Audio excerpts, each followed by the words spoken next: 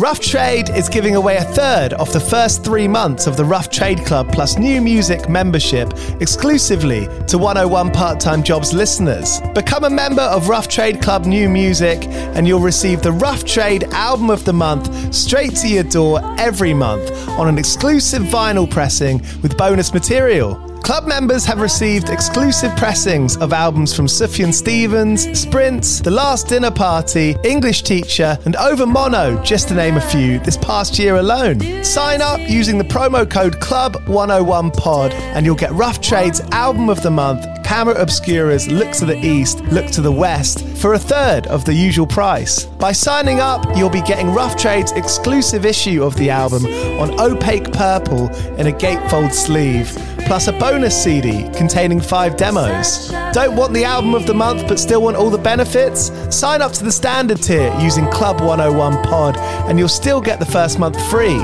You'll also get free shipping on all orders, 10% off at the bar and on secondhand vinyl in store, and exclusive access to sold out Rough Trade events. So don't hang around. Head to roughtrade.com/club and sign up with the code CLUB101POD.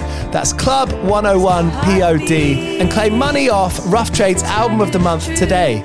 This offer is for UK residents only.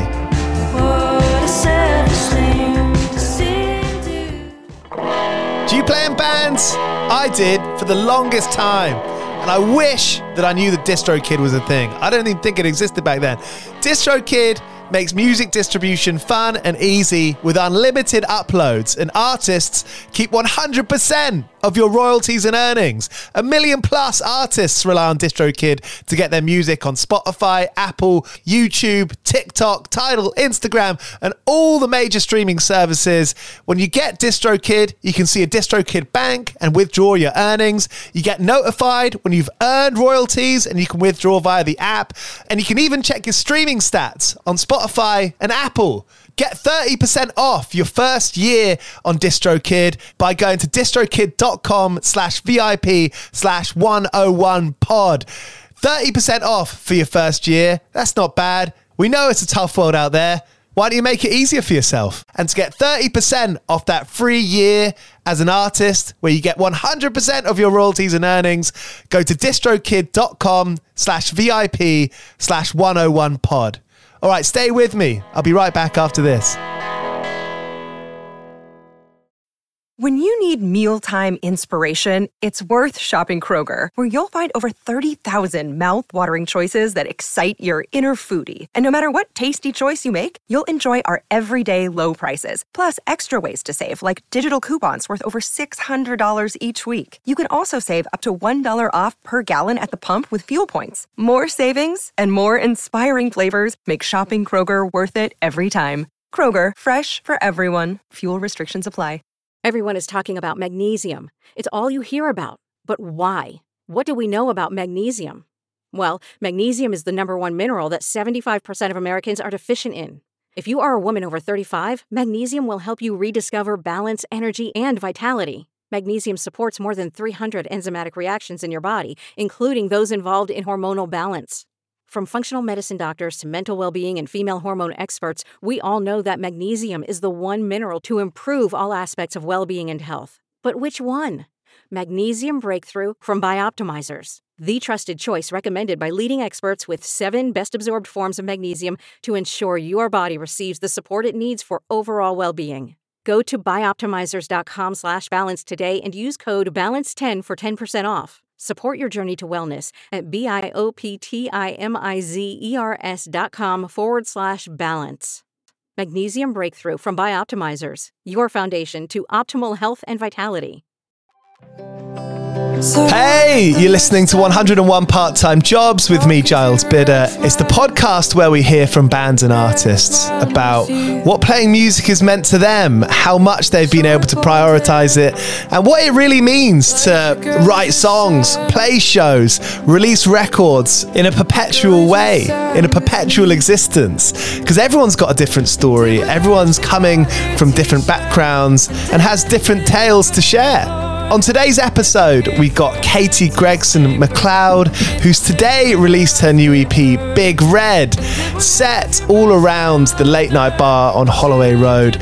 She speaks a lot about how the name came about and how the name came from the lyrics, really. She realised that one short-lived relationship was a kind of concise story that was perfect for an EP. And so she set the videos there, the video for Your Ex, which she tells about here, where she's getting gradually half-cut drunk throughout. And yeah, I think when a song like Complex that came out last year fired Katie into the stratosphere, basically, that's a whole kind of storyline in itself. Besides all the total surprise and joy, there's going to be a bigger task there to keep it going, to keep releasing great songs and keep that initial fire in a bottle freedom that a song like Complex has. That's the crux of this show. That really plays into this idea of 101 part-time jobs, and when you've got something good, the big job is keeping it there and having fun with it, and Katie is clearly doing that with Big Red. Big Red is such a brilliant record. It's so full-hearted, wide-eyed. It's got that real journaling feel that captures our hearts and imaginations, and I'm buzzing on it. I know I'm not alone. Thank you so much for listening to 101 Part-Time Jobs. Got some amazing episodes in front of us with Buck Meek from Big Thief, Jack Stedman from Bombay Bicycle Club, Pip Blom, Fiddler, Snail Mail, Baby Queen, Jelani Blackman. So if you like any of those names and you want to be notified as those episodes come out, it's simple. Subscribe. When you subscribe, when you click that bell of a button on Apple or Spotify, not to be rude, you get episodes coming through to you every day they come out. So subscribe to the show, and if you've got a second or feel really philanthropic today, you can leave a rating or a review, and I'll be in debt to you forever. Thank you so much. All right, before we get into this chat, I'm here with Rebecca from Eka, brand ambassador for Ampolo, which is a great free app for musicians. Rebecca, could you tell us a bit about Ampolo and who's using it and why and when? So I've been using Ampolo for a few months now. You can upload any song. So I've been playing around with some Eka bits, or I'm a saxophonist, so I play a lot of Charlie Parker and things like that, so anything goes really, and it demixes it within under a minute, so I can take out that part. So especially for jazz use case, if I'm wanting to improv, myself, I'm not then stuck with Charlie's solo. Said no one ever, but it means that I can experiment with my own, which is really cool. And alongside that, I'm kind of filming myself, seeing what I look like. And it's great, and you're kind of recording that and then sharing it. It's a little bit of that kind of digital, practice room board. We're looking for a drummer, we're looking for a guitarist, with alongside all these super cool tools, and I'm using it for all the different instruments I play. And it's out now, Ampolo. It's out there to be had. No downsides. No downsides. Yeah, go download it, and I'll see you in there. All right, here's Katie Gregson-MacLeod on 101 Part-Time Jobs. Cheers. 101 Part-Time Jobs. This show, I started it a few years ago because lots of my friends were playing music, and as teenagers, and we grew up in a place where there was gigs happening, and there was this kind of ecosystem. It was like people were promoters, people would work behind the bar at venues, people would play music, people would run record labels. And I think at some point I thought, anyone who can carry on doing this past the studying age, where you've got the buffer of a student loan, anyone who can carry on past that is incredible. You know what I mean? Because it's such a mindset thing. To be able to kind of prioritize your music is such a huge thing. Yeah, no, I feel also, this is my first year of kind of doing it for real. I was in uni until last August, September. So it's I'm still kind of in that period of adjusting to the fact that this is technically my job. Yeah. And it's very bizarre, and it's I don't know why anyone would choose to do it, but we're doing it. Why is that? Just it's an insane industry, as you say. It's just such an intense place, but we all love it. It's I think most people that do, anyway, all I can speak for is my kind of role, which is writing and stuff, and the only reason we do it is because it's the only thing we would do. But, you'd be doing it whether it was kind of full-time or not, whether it was good or not, whether it was doing well or not. It's gonna happen either way. But now and again, I mean, I'll look at my old history books and I'll be like, maybe I should have just stuck with Stalin. But no, I'm doing it now, and it's bizarre to think now and again. I'm like, wait, this is my job, like doing the most random shit, like, you know. Well, right now, like what you're feeling right now, and over the last year, you'll never have this again exactly the way it's been. You know, this is such a one-off time. It's a very special time. Yeah, it feels like I mean, I was just in the thick of it. Like, I feel like it was just, I mean, not to 100. And I always, like, the word overnight is chucked around a lot, but it really was overnight. And, like, going from, like, being a barista and a student and obviously working in music and stuff, but it was all kind of a very abstract idea, and the idea of success was very different, and the idea of what my possible, like, objectives could be were just so different. And then, it's been the most insane year. And it's such a unique experience. It's hard to there are a few people that I can like kind of look to and think you actually get what's going on, but it's a very bizarre time. It's been fun, but mainly bizarre and silly. It's a really interesting point when you say, you know, what does success look like? Because, you know, when you posted Complex and put away your phone, and that next morning, and, you know, I mean, I hope you're not bored about talking about this. I imagine you wake up and like your phone's lit up like a fucking Christmas tree. Yeah. Because it was the overnight thing, wasn't it? I mean, when people were sharing that on TikTok and all these celebrities and all these huge artists were sharing it, at that time, did that feel like success? Do you remember exactly what you felt in that moment? Yeah, I think that it was hugely exciting. It was like it was all the unknown at this point. It was like, what is going on? But I was really enjoying it. It was really exciting. It felt like, it felt so affirming and so validating having these people that I followed for years and that I looked up to, you know, coming and sharing, as you say, and stuff. So, like, I mean, it felt amazing. And also, like, the possibilities of what were going to happen, I just didn't know what was going on. So it was like, it was just like a whole world opened up. Yeah. And like, that is the most intense period that has been. Like, it's not like that all the time now, but I mean, now I'm just kind of like, it's like recalibrating and adjusting to like, that happened. It's not always going to feel and look exactly like that first couple months felt and looked. But now it's like adjusting to the fact that it happened, adjusting to like what my life looks like now. And as you say, like, what does success look like to me now? And it's a question that I still, you know, think about a lot. And because when I was in as an independent artist who was like, I mean, I was doing well, but like in a kind of like traditional trajectory, slowly but surely kind of thing. Like I was, I think just like the week before I had my first Radio 1 play and I had my first like Spotify playlist. So I was like, those moments I felt so like I really felt them, you know? And then I think now it's like the idea of, I mean, about 10 to 15 years worth of, you know, unfathomable progress happened within like 3 weeks last August. So it's like all these things that if they'd happened over a decade, I would have been pretty chuffed anyway.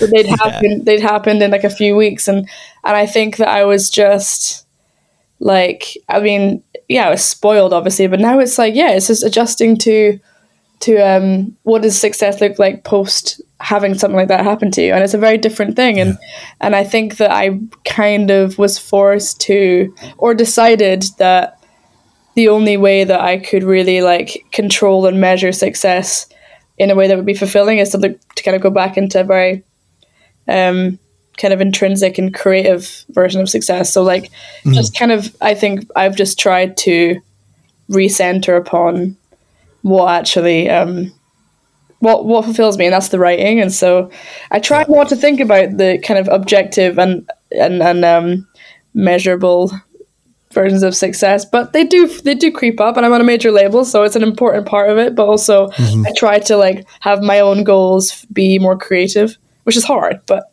that's kind of the main it's tough. Yeah, and that going, remembering that idea that writing the songs, being the creative, going into your world, where that like feels like that's your place. That's the magic. That's the gold in it. Yeah, and I think that it is harder now. Like without a doubt, it's harder to look at something just for the process and look at it as creatively as I did before, because I think there's so much more around it now.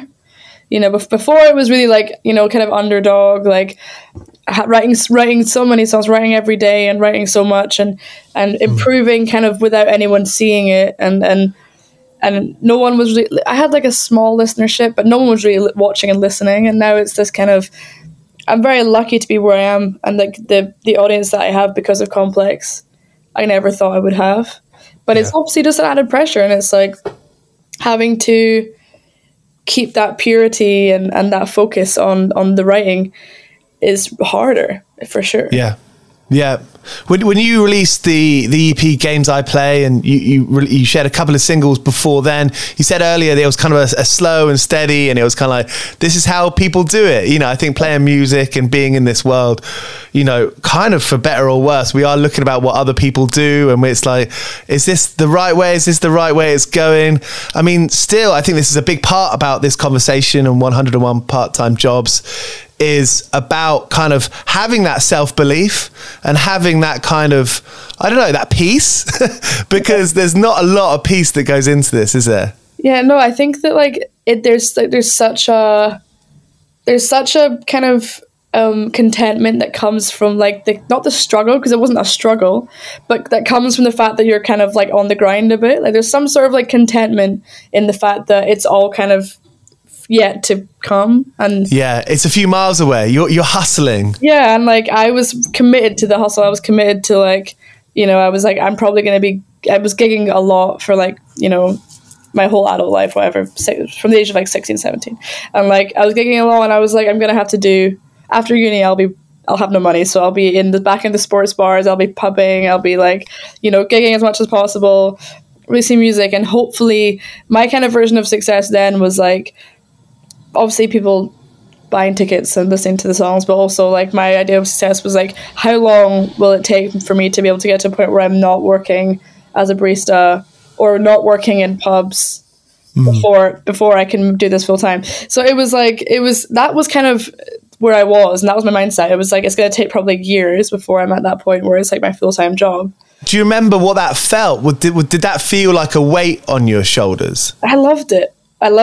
Like, I think that also I was at the start of it, and I was like, I'm sure that if you'd asked, if that had been the case and that had happened, like, and then 5 years later, if you asked me, I'd be like, fuck this. But I was still at uni, and I was like, I mean, I loved what I studied, so it's like also that helps. But what did you study? Sorry, I did history, but mainly mainly Soviet era. And nice. Yeah, so it was.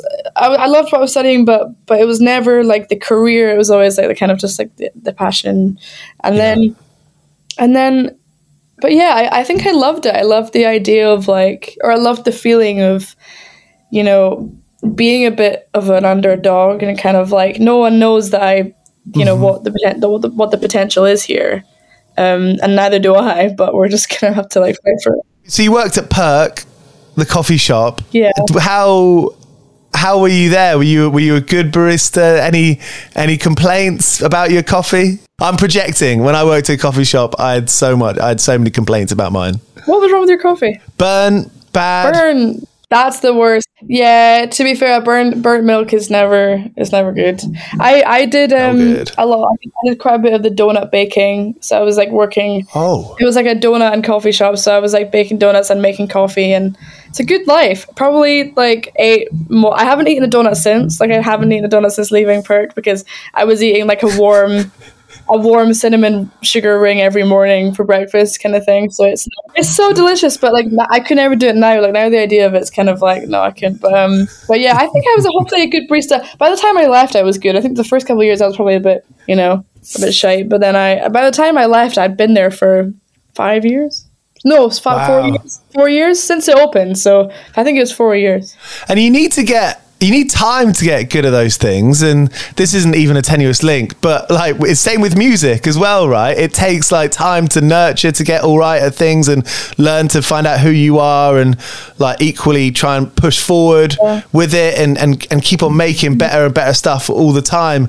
And it makes me think, you know, in that world of, you know, if coffee shops, I feel like when I go into a coffee shop, like 1 out of 4 people is a creative, or they're playing music. Yeah, or like an actor or something. I feel like there's always like, most people that I know in London that are, and also back home in Edinburgh, Inverness, Glasgow, like most people that I know that are doing what I do, or working in a pub or working in a coffee shop. So it's like a gold mine. It's like you should just go. Labels should just go in there and just like put a microphone on people. But I'm quite glad that when you said like the thing about like takes a while to kind of get better and to hone it and stuff. I'm glad that I was able to do that in kind of private and not do it like, if Complex had happened and that was my first song that I'd you know thought about releasing, like I would be in a very different place, and I feel like I'd be a bit more vulnerable. But I would think I was lucky to have a few like 4 years, 5 years, whatever, under my belt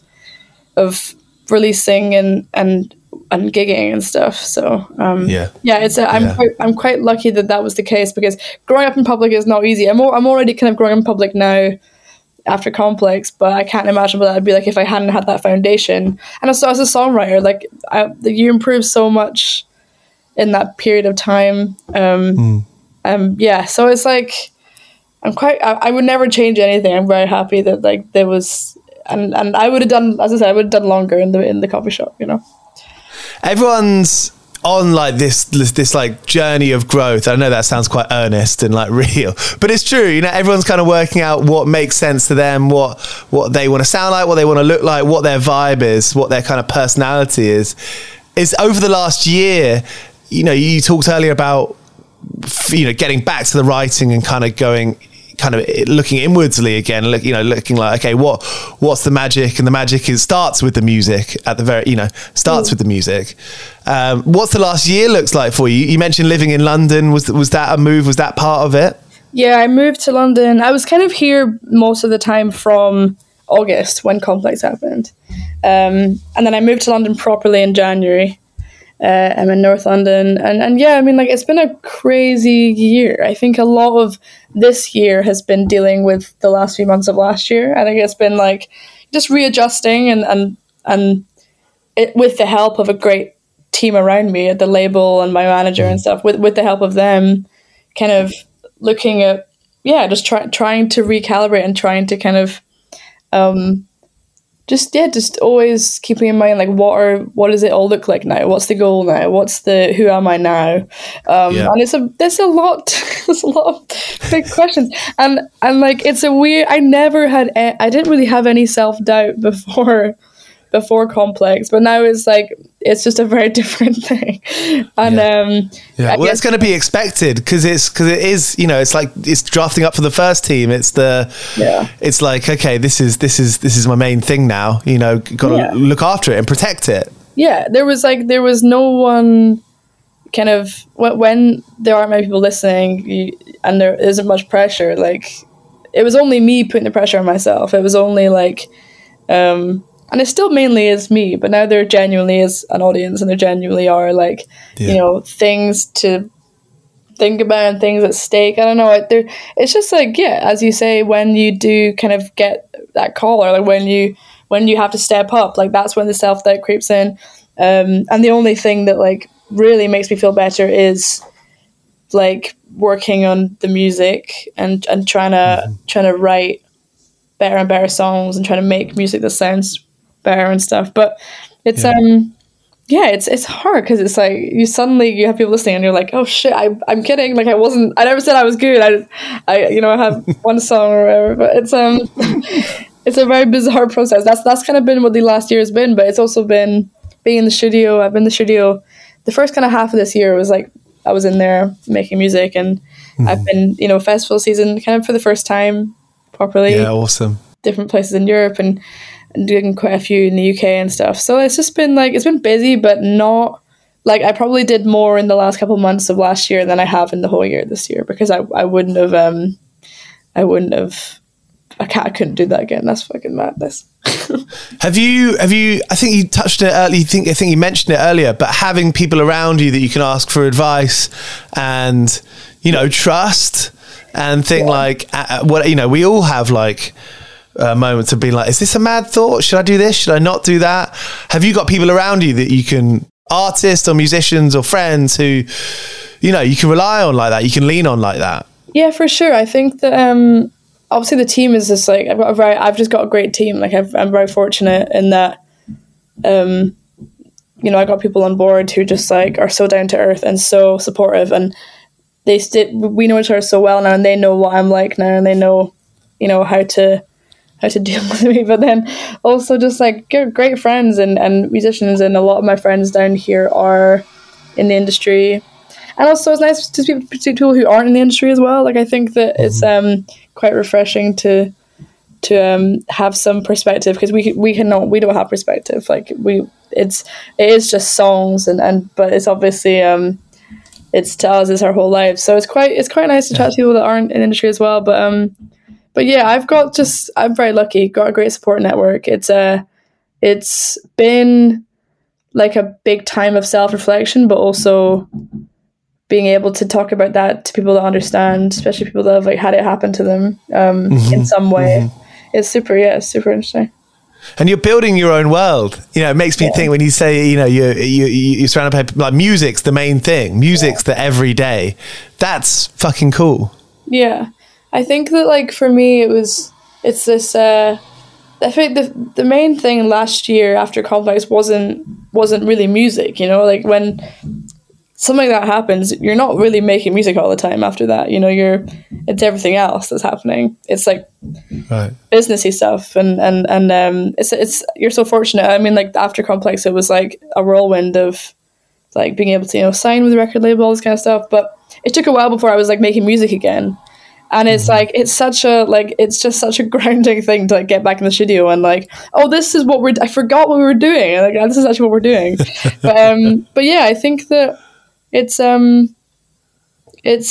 is my whole, like, music is my whole life in so many ways. But I think this last year has been my main task. I think coming to London, not my main task, but coming to London, a big part of what I wanted to feel was that I had like a life around.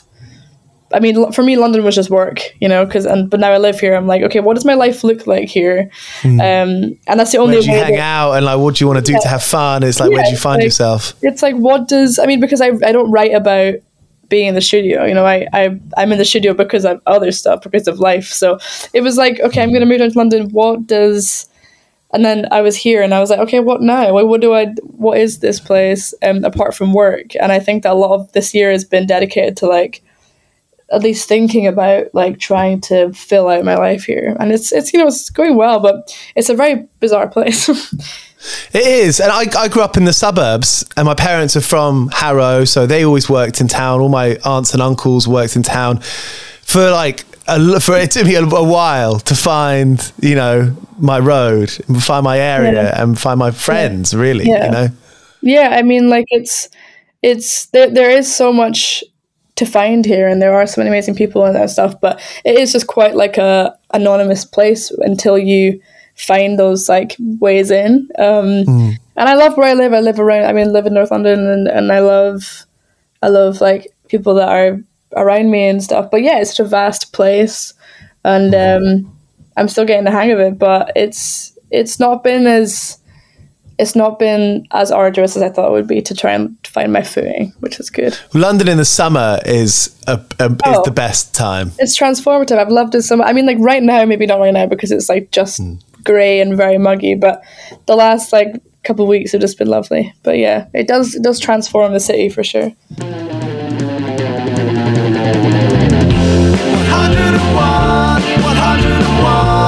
part-time jobs, 101 part-time jobs.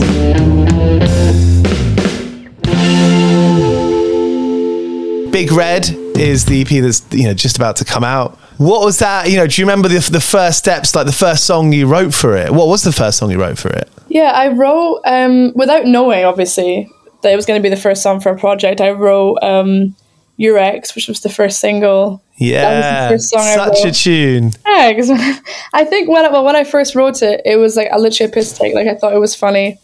It was like the last song in a session in which we wrote like a few different songs with writers called TMS. And they were like playing along with the beat, and I was like, I'm quite lyric focused, so I'm like all about like sitting in the corner and like thinking about the words. And so like it was like the end of the day, everyone's quite delirious, and I like penned the up until the last post chorus, the first post chorus. But obviously the first half of the song, I still think is like a bit of a joke, like it's just a bit of a piss take. And so I came up with that, and the next day we kind of bounced them out, listened to them at home and stuff. And then I came out the next day and I was like, why is the joke one the best one that we did? Joke in the way that it kind of, I'm thinking about it now. The first thing I thought about it, well, I was like, this is brilliant. You're really like setting the scene. The first 4 lines is like, I'm this person, you're that person. This is where we are. This is the scenario. That's a Taylor Swift, maybe Avril Lavigne kind of. I think when I wrote it, I was like, the syntax of this is really funny. Like, Flora the Merch Stand. It was very like, it's like Yoda-esque. It's like talking to her ex-man was you, short blonde hair, like the girl just sang was me. Like, it just, for me, that's not the kind of way I usually write lyrics. So I was like, this is quite funny. And then going into the chorus, the pre-chorus, whatever it is, and it's like, I'm just talking about like, you know, I mean, even if she bought your t-shirt and it ended up on your floor, that for me, I was like, that was fun, it's funny, it's all just a joke. And then like they gave her head to Statebird and stuff, and it was just like, it was very much like a delirium at the end of the day. But then the next day we were like, that was actually the best one. And then I wrote the first song in the EP, which is called September. I wrote that the next day. Wow, that was like a big week of writing. I think I wrote like 4 songs which will come out. So it's like nice. It was a crazy, not all on this project, but yeah, it was a crazy couple of days. And then I think I wrote, the next one would have been in the new year. I wrote like guest list and the rest of the songs, and so it kind of, it's not in chronological order, but it felt like the order that Your Ex felt like it's the last song on the EP, and it felt a bit like a wanky word, but it felt a bit like an epilogue. Talking about the place that you're in there, which is, you know, in the kind of gig environment, you say, you know, been playing gigs since you were 16, 17, all the time.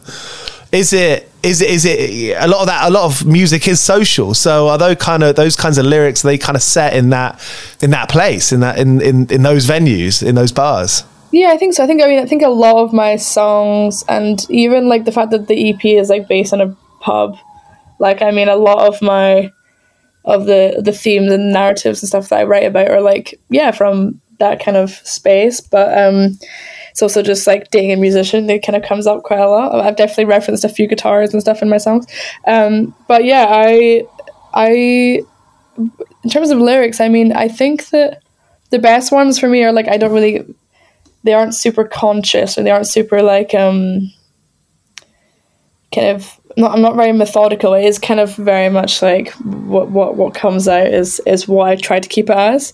And there are some songs that come out as like poems, and I'll like write, and I'll be a bit more tinkering involved and stuff. But yeah, it's a lot of it is like, if the space and time is right, and it should just like happen naturally. But it's kind of harder now, because it's now like, it's like a job now. You know what I mean? So before it was like the way that I kind of procrastinated from writing essays, and now it's like a bit more thought about, you know, I should be writing right now, and then it's kind of harder to get, because it's such a natural, such like a spontaneous thing for me. It can't be forced, and so therefore I find it a bit more like challenging sometimes. But yeah, I think that there were certain, I mean, hangovers are great for writing. I would say, like, there are certain moods that I'm in. After therapy sessions are great for writing. There's just certain like moments I can, like, you know, kind of guarantee a sweet spot, but generally it's spontaneous combustion kind of thing. Is there a set time when it gets to like 9 or 10 in the evening, you're like, I'm putting this down? Do you do that? I think that I don't actually. I think that, like, for me, as I said, it's so spontaneous, and a lot of the time the late night kind of thing helps me, you know, getting into that kind of like solo space. I mean, now I've got a boyfriend that I spend too much time with him, and I need to spend more time alone to write in the evenings, but now I'm like having like nice evenings and like watching The Apprentice and stuff, so it's like not the same kind of like emo emotional like by the candlelight like writing at like 11 p.m.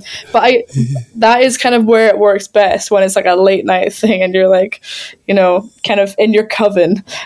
But yeah. I wrote the most when I lived alone. When I was 18, I moved down to Brighton, and I did a little journalist course and lived in just a bedsit, you know, one of those ones where it's a shared toilet with a bunch of strangers that you don't know who are twice your age. And I wrote so much. And after that, my friends lived in this big party house in Peckham, and I was like, yes, I can't wait to just like go wild, spend my 20s wilding out. I didn't write hardly anything there, you know, and I look back and I'm like, oh, I should have been, you know, I should have when I lived alone, like writing and being creative was like a product of being lonely. Yeah, that's what it is. I did the same thing at uni. Like when I was at uni, in first year of uni, I was obviously in like halls, and I was like, I didn't really like first year of uni, and I was a bit like depressed, and I was a bit like, yeah, I mean, you're always kind of going to be a bit isolated in the first year of uni anyway, but that I wrote like hundreds of songs in that room with just my guitar, like tiny guitar and like tiny room, and I wrote like hundreds of songs, and like, yeah, I can't write too much when I'm having too much fun all the time. Do you know what I mean? It's like I've definitely, I mean, this summer I've been like having way too many like just lovely, you know, beer garden evenings. That's not very like, it doesn't really get you into the space. But also I always have this argument with my A&R. I'm always saying that you know, I'm worried about being too happy. I'm worried about having too much peace in my life. And he's like, he's like, that's the myth. He's like, you can still write a lot even if you're happy. And I was like, fucking prove it then, because I'm not. Where's the product? But yeah, I hope it is a myth, because I don't want anyone to be depressed and like think that they have to be depressed to write a good song. You know, you want to, like, and that's part of it. Again, like, part of this is like what I'm interested in is then 101 part-time jobs is like the sustainability of it all. You know, you want to be 45, 55, 65 writing songs. Redefining what songwriting is to you, and like not redefining it, but just, I mean, like writing about, for me, it's like recently I've just tried to write about different things, different angles. I think for a while, writing was pretty much exclusively for me processing and kind of almost like journaling like shitty romantic situations. And that wasn't like a conscious thing where I was like, in order to appeal to teenage girls, I must do this. It wasn't like that. It was just like, that was what came out naturally. And it was the way I wrote best as well, because it was like, I didn't say these things to people, and I'm not a very computational person. And so it was like a diary, and it still is. But I mean, as I get older, say get older, I'm still only 22, but like even just like maturing beyond being 18, 19, 20, and like no longer getting into those situations. And now I'm like, okay, I'm making choices that are a bit too good for me. And like I think that I'm getting towards being healed from these things, and it's there's always little bits though. There's always bits you can pick out, but I mean, like generally, I feel like these aren't like big clouds over my everyday anymore, and it's like it's definitely a bit of a fear of like, okay, what do I have to say now? Because before I wasn't thinking about what I had to say. I was just talking about things that happened to me, and so it's like there's always new experiences to write about, but I definitely have those like moments where I'm like, I just kind of want someone to fuck me over in a really minor way, just really one time, and I want to be over it in a week, but I want to have a really strong week of writing. But the thing with the Big Red EP was like, that was a very pleasant situation, ship-esque relationship, and it was like, and it ended, and it was just very like prolific time. I was just like, I think that when I'm in something, I can like get a microscope and I will like pull out every little like micro emotion and every little situation and be able to like dissect it into like multiple songs, you know. But so it works for me being inspired like that, but it's always a bit of a fear, you know, being too I think it'll always be there. I think my mum writes books, and I'm sure, you know, she said in our lives, like throughout all me and my siblings' lives, she's like, you know, I need to keep on doing stuff to find what I'm writing about. And speaking about jobs, she got when my parents broke up, she got a job at a high security prison. Teaching them to write, and that was huge for her, and it was like scary, and it was like gnarly, you know. She'd come home and be like, this is scary, surreal shit. But she was like, that kind of changed her life, because that, and then after that she kind of became a sort of a crime author, you know. And I mean, are you reading a lot? You mentioned reading Soviet stuff at uni. I mean, it makes books are a huge, I think one of the amazing things about books and fiction is that sometimes you can read something and you're like, oh, that's how I feel. Like, and then all of a sudden you start extrapolating this stuff from within yourself with the help of this book. I think the two things do that for me, and it's like it's like journaling and reading. It's like the kind of, sometimes you need to like just let yourself write something as in a narrative form, and then you have to be like, oh, that's what I was feeling. But like, instead of like thinking about it as poetry all the time, sometimes I'll just like journal for like an hour and just see what comes out, and then I'll pick, even the EP, some songs in the EP were inspired or based on words or sentences I wrote in my journal. But then also reading, I feel like I like literally was on like I need to read way more, basically, is what I'm going to say. But after uni, I was like, right, I can't read any more words. Like, I can't read any more words for a wee while now, because obviously you can imagine like studying history and English. There's a lot. There's a lot going on. But I think that fiction is like, I haven't delved into fiction enough, and like that's my kind of one of my big things for this year. I'm wanting to, because as you say, like it's like you can definitely like find bits of yourself and bits of like things you wanted to say in stories that aren't yours, and I'd like to do more of that. I can't lie, I didn't get a ton of introspection or reflection or inspiration from reading about the Politburo or reading about the NKVD. It just didn't give me that, like, you know, the reflection. But I reckon if I got a job at Hollywood Histories, I'd be fucking sorted. Do you know what I mean? So big time.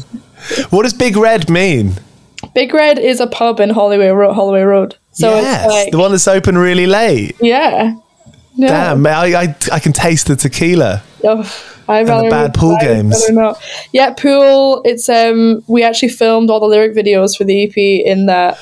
I was there. Nice. In that pub, and every single one it's just me getting more and more drunk as the day goes on, and it was real. It was kind of a bit too real, and the whole pub is based on that, because it was like the first place that I went for like a drink with this guy. That the whole EP is about, which sounds quite obsessive, and I'm aware, but basically there's a line in the first song which mentions the pub, and I was kind of like trying to think of EP titles or like potential, just kind of potentially looking at the project, and before it was a thing really, and I kind of read the Big Red line, and I was like, what if it was all just set in this one pub, because it was a very short kind of like intense relationship, so I was like, the idea of it being over one night is not that, you know, is not that ludicrous.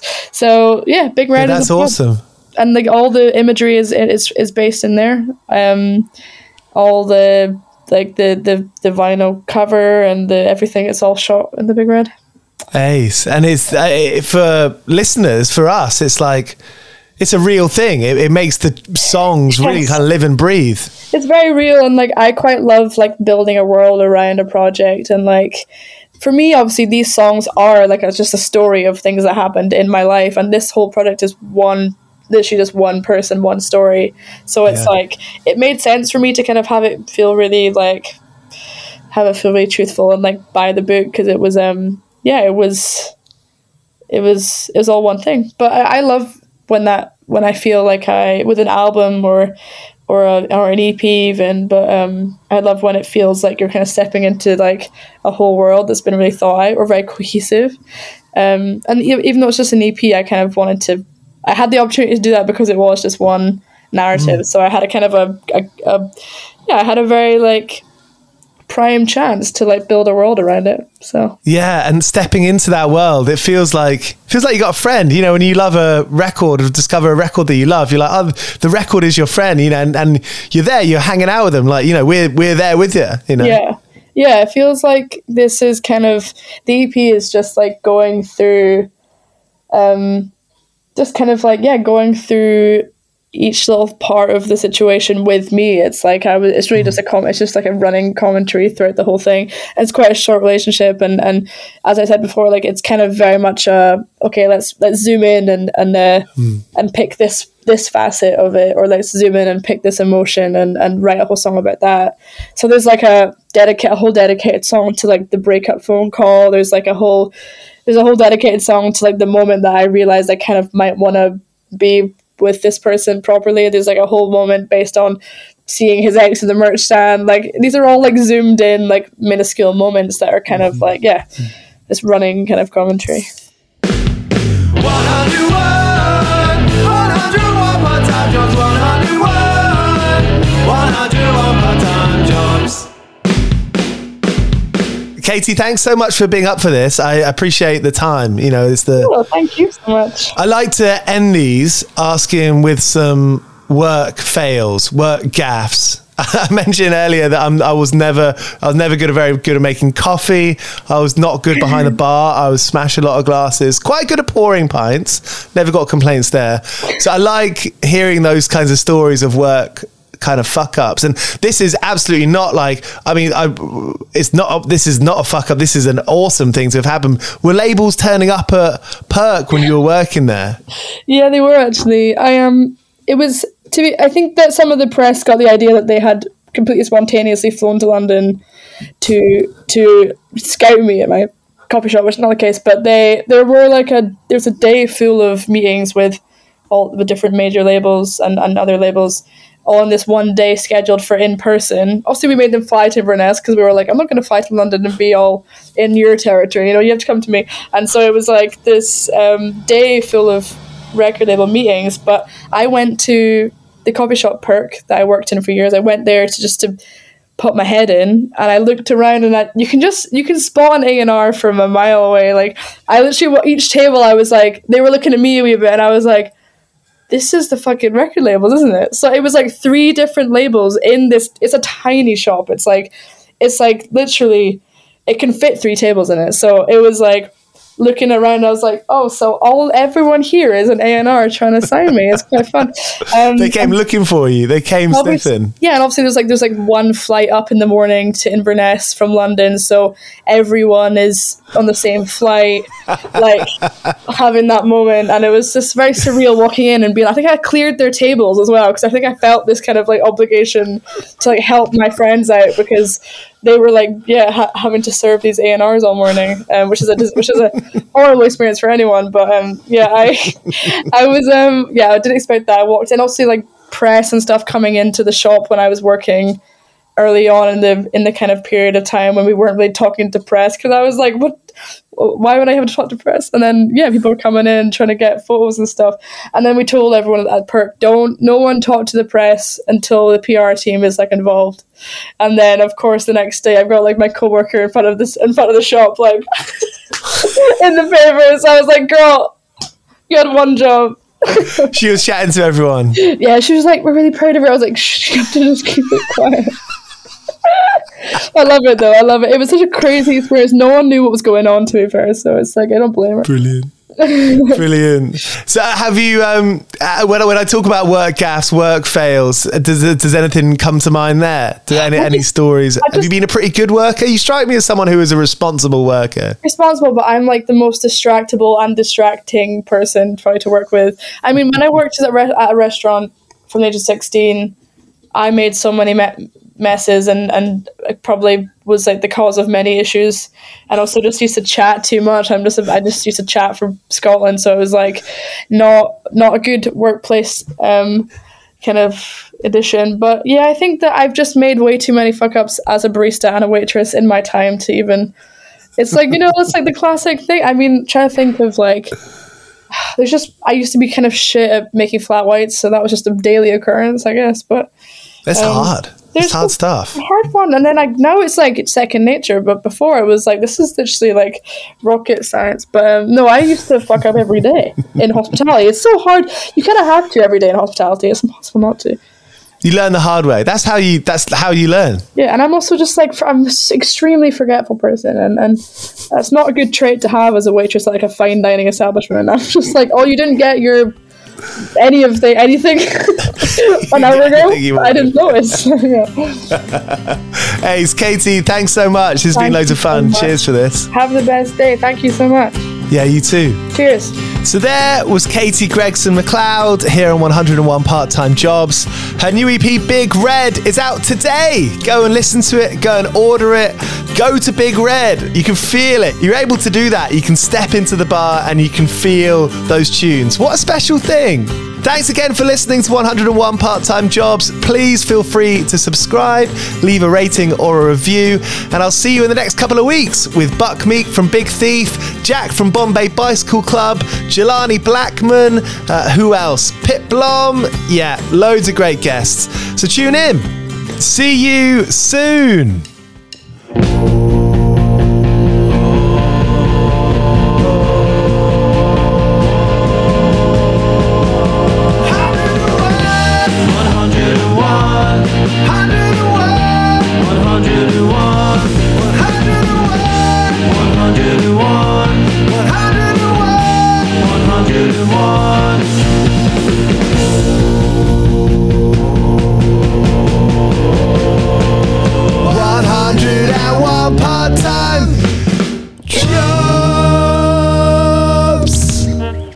Judy was boring. Hello. Then Judy discovered ChumbaCasino.com. It's my little escape. Now Judy's the life of the party. Oh, baby, mama's bringing home the bacon. Whoa, take it easy, Judy. The Chumba life is for everybody. So go to ChumbaCasino.com and play over 100 casino-style games. Join today and play for free for your chance to redeem some serious prizes.